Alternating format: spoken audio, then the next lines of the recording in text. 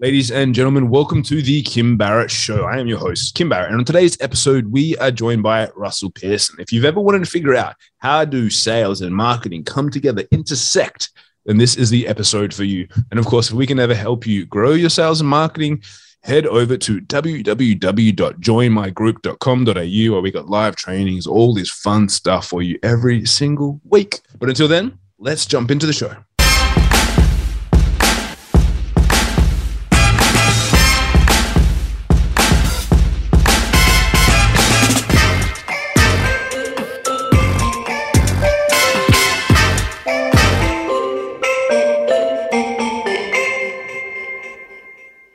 Russell, thank you so much for joining us today. Appreciate you making the time. Thanks for having me. Great to have you. Now, I always like to start the podcast off the same way every time, which is if I met you and we were at a party and we just started chatting and I said, Russell, what is it that you actually do? What's your go-to answer? If I had to do a PhD in something, it would be about the intersection of sales and marketing. So what do I do for people? I just help them get clients and ideally clients that allow them to, have a business that gives them a life that they want. Always handy, always handy. Yeah. Now, I'd love to know because I've been looking at the different analogies trying to relate, because obviously you mentioned the connection between sales and marketing and where they meet. What's the best analogy of sales and marketing working together that you've heard, seen, or observed? Because I find for a lot of people, like obviously, if you can give them little analogies to work off of, it makes it so much easier to understand. Yeah, sure. All right. So most people look at sales and marketing as two separate things. So here's an analogy I'm literally making up on the spot because I haven't done this one before. Let's say that we had you're setting your garden up. And you've got you got two hoses and you're going to connect them and you're going to put a connector between them and they ideally will connect naturally. But some hoses have got different sizes and different shapes and all the rest of it. And if you've ever worked in corporate, you know that sales teams and marketing teams don't see eye to eye and they just point at one another and blame each other. So I like the idea of sales and marketing being one hose. So there is no connection. It's just one pipeline. There is the challenge is breaking it up into two pieces and expecting them to operate differently. But if you set it up in a way where you know how you want to deal with the client at the end and you know where they are when you're going to get to them, you can just create one pipeline and call it sales and marketing if you like, but it's just one thing. I like it. My the best one that I've heard, and I didn't make this up, so I can't take any credit for it, but the game of golf was a great one that I heard, where it's like marketing is kind of like your long game and how well you can drive it, and sales is the finesse that you need on the green to be able to get it in the hole. It's all part of the one and same game, and you need to be good at both, but they do play together. So that was probably I threw you under the bus because I had mine lined up because I just did a post about it the other day. But no, bro, I like that. I love that because the interesting part that the way I see it is that at different stages in business, there are different parts of where the green starts and where the fairway stops. And so the concept is really about what is the right pipeline for you, rather than putting it into its traditional camps, because people hire marketing directors and marketing managers, and they hire sales directors and sales managers, and they've come from an experience in the past where they've got a certain type of pipeline and they'll bring that into the business. But ideally, if the business is successful, it already knows what its own steps are. Yeah. And so that's often where the confusion comes from. That's also often where you bring a new sales manager into a business and suddenly it starts selling differently, or you bring a new marketing manager into a business and it starts sounding different. So yeah, it's trying to take the personality out of it. Love that. And so what got you into that? Because I'm assuming you probably didn't, when you were 5 years old, be like, I want to be a sales and marketing person when I grow up. Like, what was it that brought you into that world? Oh, no, when I was 5 years old. Actually, it's funny. Looking back now, I can see all the signs. But when I was 5 years old, I wanted to be a puppeteer. I liked Jim Henson stuff and all the rest of it. So maybe it's off the back of that, playing with people. But no, I think it's more a case of when I was 8, I used to do a lot of art, and I did these art classes because I had some sort of skill in it. I even had a little an art gallery show at 8. But my parents saw that. And my dad was running his own business. He goes, maybe you could like draw on T-shirts and stuff, and we could sell them somewhere. And so he put me into a sweatshop, and we sold at the local the stores that have got like wool and things like that in them. They're like a local store, and so we put these little kids T-shirts in there, and they sold with these little characters that I created when I was like really young. Made $20 off the back of it, so it was always entrepreneurial. But the real journey sort of started when I got into design, because I started in the graphic design space, and I was because of art. And the first job that I landed was actually with a company that was doing branding and advertising. And so my introduction to it was not this pretty pictures type introduction. It was very much around, how do I get a return on this design that I'm doing? And so I was doing design theory back before design thinking was a thing. And so you're able to bring that into business. And what I discovered, being that designer who was a teenager, that at the very start you fall in love with the aesthetics. It's like we're designing around like a thing that does a certain type of communication, and then you step back from that and you go, this poster, this brochure, this whatever is actually part of a campaign. All right, so this campaign design, and then stepping back from there, this campaign's part of a larger business strategy. Oh, okay, so you got strategy design, and then stepping back from that, it's like, why are we doing this? Why are we running this business? Why are we talking to these clients? And so really it started from my design training, and I just worked it back out. And it meant that I never got bored. So as soon as I got bored with I'm a good designer, I know how to engage people through a piece of design, how could I go broader? And it kept going broader until I was helping people with business design. I love that. That's awesome. And so was that always then for yourself, or you were ever working in other companies, or like how did you get to the point of business at the business scale? Yeah. So I started in a design agency, and we were doing a lot of pharmaceutical work. So like working with Pfizer and AstraZeneca and Sigma and a whole bunch of others. And this is back in the 90s, and they had a lot of money at the time. And so they were like, we need to spend our budget. And so we were coming up with all these ideas on how to spend the budget, but spend it in a way that they'd actually get a return. So we're always doing this sort of problem solving thing. And through that process, because we're working with a lot of brand managers at pharmaceutical companies, because they're always launching product, I fell in love with the process of brand design. And like, how can you actually create a perception? How do you create a voice? How do you engage people where they're at and have them fall in love with your product or your service?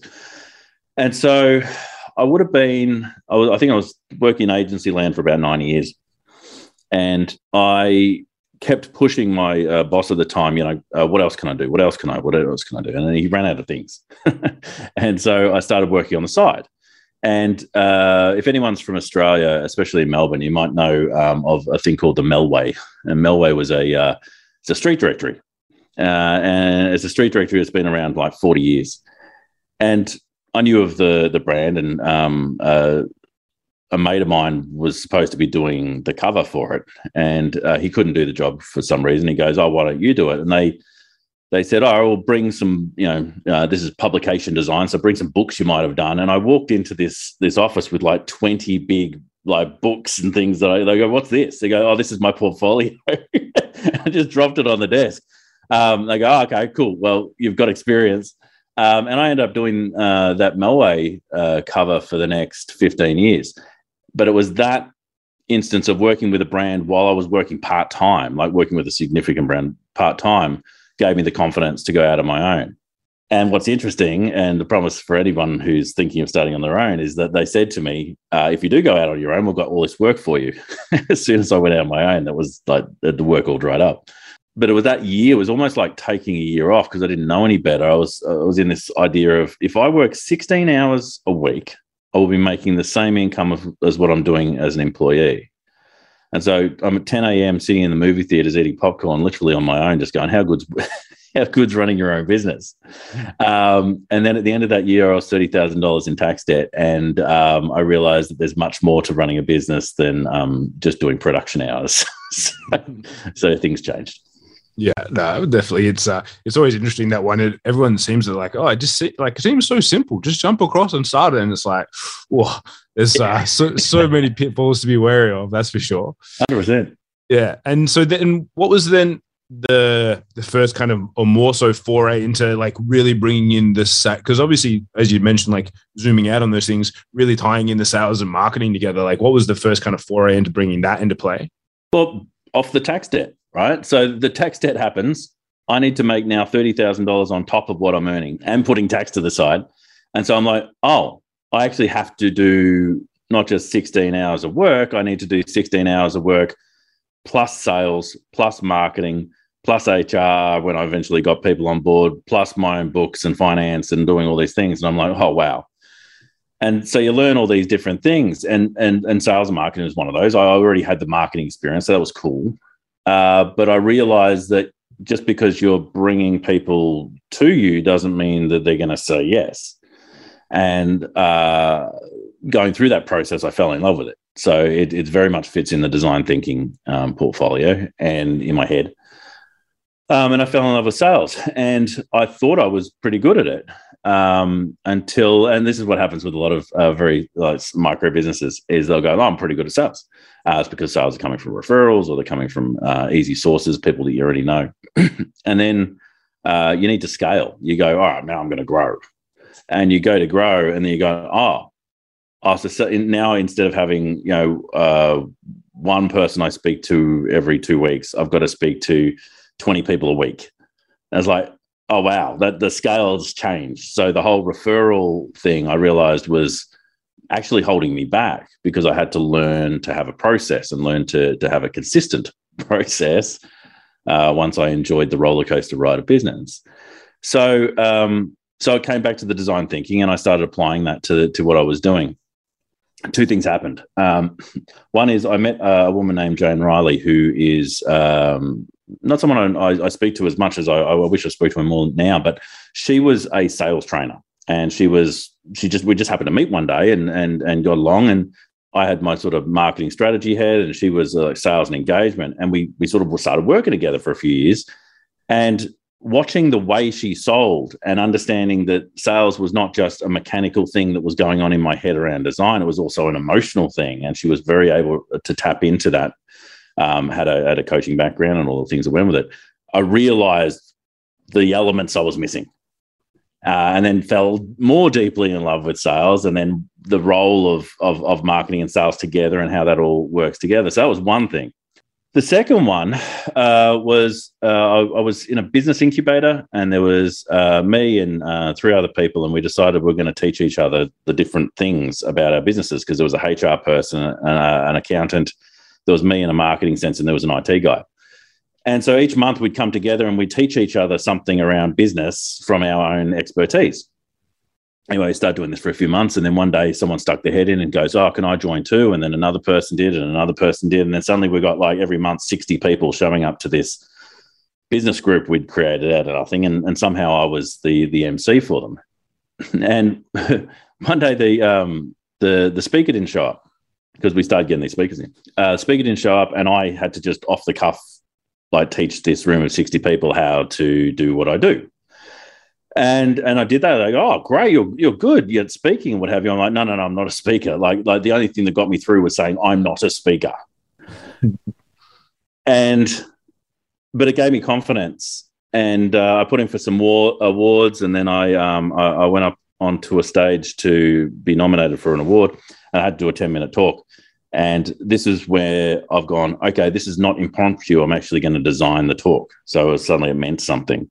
And so I'm up on stage giving this 10-minute talk, and I got a case of what's called the Charlie Browns, which is, I don't know if you've ever seen the Charlie Brown cartoon, but the teacher at the front of the room goes, wah, wah, wah, wah, wah, wah, wah. And that's how my voice was sounding in my ears, because I was about to faint. That's where I realized that I hated speaking on stage, and I was deathly afraid of it. But I got through it. Nobody noticed. And at the end of it, 20 people actually contacted us to work with the company. I'm like, oh, no. If I start putting myself out there, this is the sort of reward I'm going to get. So I started doing it again and again and again. And every time I nearly fainted, but it slowly got better and better. And until somehow like 10 years later, I've become the national president of Professional Speakers Australia. and I don't have that same fear, but every now and then it creeps back in. So it's one of those things where, you know, there's all sorts of books about the obstacle is the way and things of that nature. But I found that to be true in business, that I did the thing that was the scary thing, and then that enabled me to actually bring the stuff that I love, which is the design and the educational side, bring them together, and then suddenly I'm able to communicate to a much bigger audience. Yeah, I love that. And I think it is sometimes you do have to take a bit of a leap, as you said there as well, with things that scare you in business that might be a little bit uncertain or unwavering about in the way that you normally do things, because the worst case scenario is that everyone says that your presentation sucks. Like, that's about at least we're not in America where you can get shot if you're that. You know what I mean? Like, in Australia, it's like, you know, like the absolute worst. And I've heard some good speakers in my day, some bad speakers in my day. No one's ever stood up and booed anyone or like chased them off of a stage. You suck. Most of the time, you know that they're giving it a go, so you kind of support them. So that's the absolute worst that could happen. But I think everyone makes it a lot bigger in their head. But you do have to take those jumps and those leaps. Yeah, just to try and push yourself. But also, the same as you mentioned, like with sales and marketing, like there's definitely people out there that haven't gone down and understood how to communicate to a cold prospect versus a referral. That's like, oh, Kim said I should go and work with Russ. Like, just let me introduce you. It's a very different conversation. Someone's like, oh, 10 minutes ago you left your details on a Facebook lead form, and you're inquiring about my product or service. You've got to have a different set of skills. Yeah, you do. And in marketing, there's a concept of know, like, and trust. And for those who are listening, it's KNOW, like know as in I know you. Know, like, and trust. And it's interesting because most people, when they first hear that, they go, oh, so people need to know who I am, which is true. They need to like me to work with me, which is true. And they need to trust me if they want to work with me for a long period of time or have a contract or whatever it is. Again, true. But on the flip side of that is that you actually get to make choices there too. Do you know these people well enough to actually decide to spend time with them? Do you like them? And do you want to actually help them? And do you trust them to do the work in whatever it is that you're working alongside and partnering with them in? And which means that just because you got a referral, and this destroys so many small businesses because they get stuck in this referral trap. Just because someone sent you a referral does not mean you have to say yes. Just because someone sent you a referral does not mean you don't need to put that person through their paces. And so I see all these people bending over backwards for referrals that are either from bad clients. And if they are referrals from bad clients, then they are the same bad clients because they hunt in packs. And on the other side is, Tom said I should come and speak to you and you'd look after me. And they're dropping their prices. They're not making any margin. And they're working for nothing. It always surprised me as well that people think getting looked after means that they're going to get the price cheaper. Yep. It's like, oh, such and such. It's like, oh, they could just mean that they're going to do they're going to give you that extra level of service. They're going to really, look after you to the best of their ability. It doesn't mean that they're going to give you it half off. Like, I know so many places where you see that, and then they're like, oh, so I gave them 10% off. I'm like, why? They didn't ask. Did they ask for 10% off? No. That's right. It's because often it's in the head of the person who's doing the sale. And most people don't see themselves as salespeople. They don't like the idea of being seen as a salesperson. And I've got the E-Myth sitting back behind me, and in the E-Myth talks about, you're a technician, and you've got this delusion of grandeur, and you get into business. Now, so many of those experts, technicians, even consultants, go out of their way to not say that they're salespeople, which at the end of the day, it really hurts the client because they're not thinking about how am I going to help this person take a step, which is really all sales is. They're thinking, how do I remove the tension from this moment? That's the key. And making a decision usually requires a bit of tension and requires a bit of emotion. And they try and step away from that, and they sort of help without helping. And at the end of the day, you end up having the dodgy dude up the road looking after, in inverted commas, that client where you really could have helped them. Mm. Yeah, I love especially the tension point that you mentioned there. Like, I heard a great analogy the other day of like a slingshot being pulled back. Mm-hmm. It's like you have to have tension to be able to propel forward in any way, shape, or form. And but most people can't handle the tension. So they cut the cord very fast, which means that they end up don't moving anywhere. Like I remember one of my sales mentors was very big on being like, if you ask a question, if you ask for card details or to process, it's like just literally shutting up was his one biggest piece of advice. And most people are not comfortable in the tension of silence where they'll ask the question. So it's like, oh, so like, do you want to like buy my product or service? And then the client doesn't say anything, and then they start talking. And I remember someone asked me like, what's the longest you've ever waited? And my record was 5 minutes. Wow. For someone to respond. I felt like, because the thing that you want to say is like, are you still there? Like you almost want to say that. And I was like, I'm just going to do it just to test. And then after 5 minutes, they were like, yeah, just needed to think about that for a sec. Like, I'm ready to go. And it felt like an eternity. I was literally put myself on mute, walking around the office, tidying things up. I was like, I don't know what to do. I'm so nervous. That's great. Yeah, I think my longest is probably only about 60 seconds, but even 60 seconds seems like an eternity. So 5 minutes, I'll just make sure that the person's still breathing on the other end. That's it. I kept checking. I was like checking my phone. I was like, is it connected? Is it disconnected? Still good. That's brilliant. Signal. Yeah, it was crazy. But yeah, that tension point is huge. And same for marketing as well, right? You have to build the tension from where they are to where they want to be to get anyone to kind of think about doing anything. Yeah, and a lot of the time, on the entrepreneurial, and I'd say that in inverted commas as well, because there's a lot of startups that say I'm an entrepreneur, but they haven't actually done anything yet. So a lot of startups are in this situation where they're living in this old rule of you build it and they will come, and it doesn't work like that anymore. And I tend to, I know a lot of people go, oh, you've got to find the need in the market. I tend to actually just want to find the want in the market. And get them in the pointy end and then infect them with awesomeness.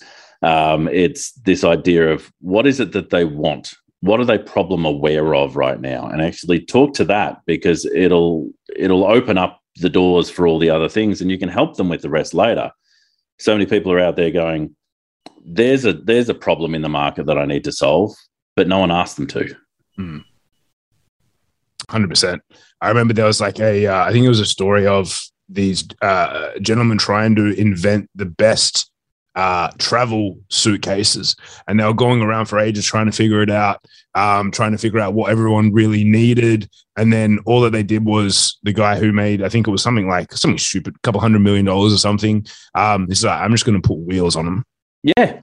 Yeah, it's like not trying to figure out all the crazy different compartments that people wanted and storage, but it's like, I'm just going to put wheels on them, and patented it, and made stupid amounts of money just by actually figuring out what the want was. Yeah, and that's huge. And we have these ideas of how we're going to change the world, but a lot of the time, unless we're speaking to the challenges the people see in front of them, then we're not going to actually get that engagement. Yeah, 100%. Now, Russell, as we get towards the end of our time here together, I always like to ask the same question, which is there a question which I haven't asked you yet that I should have? Let's see. There's a question that you haven't asked me yet that you should have. I would say, other than about my program, I would say that it is what's the biggest key when it comes to creating a sales and marketing system? What is it? Spill the beans. Intention. What is the one step you want them to take from the start? What is the next step you want them to take from the start? What is the next step you want them to take? What is the intention between the different pieces of your process? Because I've had so many clients over the years want to throw out their entire sales and marketing process because it's not working. But in actual fact, it was just the intention in one of the tiny steps of the entire process that once solved, once we put wheels on it, enabled the clients to flow all the way through. I love that. I think that's great. There's so many people that more than happy to throw the baby out with the bathwater than coming in with that intention. So love that. And now, Russell, if people have been listening to us and they go, cool, I want to find out more about what this Russell guy is up to, where's the best place for them to go online to find out about you, your programs, all that fun stuff? Yeah, stalk me. That's always fun. You can become my stalker. But just look for me on social media. It's Russell Pearson, SSL, the way Russell should be spelt. And you'll be able to find me on LinkedIn or Facebook and things like that. And yeah, there's all sorts of ways that you can engage with me from there. Beautiful. So, guys, wherever you're listening or watching this, check the show notes above or below. We'll have all the links there to double check and find out and stalk. I'll give you his physical address, Russell. You can track him down, find out more about what he's up to. And if you know someone that maybe hasn't been operating with intention with their sales and marketing and their business, share this episode with them. Let them get a little bit of Russell's knowledge in their ears, and then hopefully they can turn things around. But Russell, thank you so much for joining us. Really appreciate you making the time to jump on with us today. Thanks for having me. I really appreciate it. Cheers. Thank you.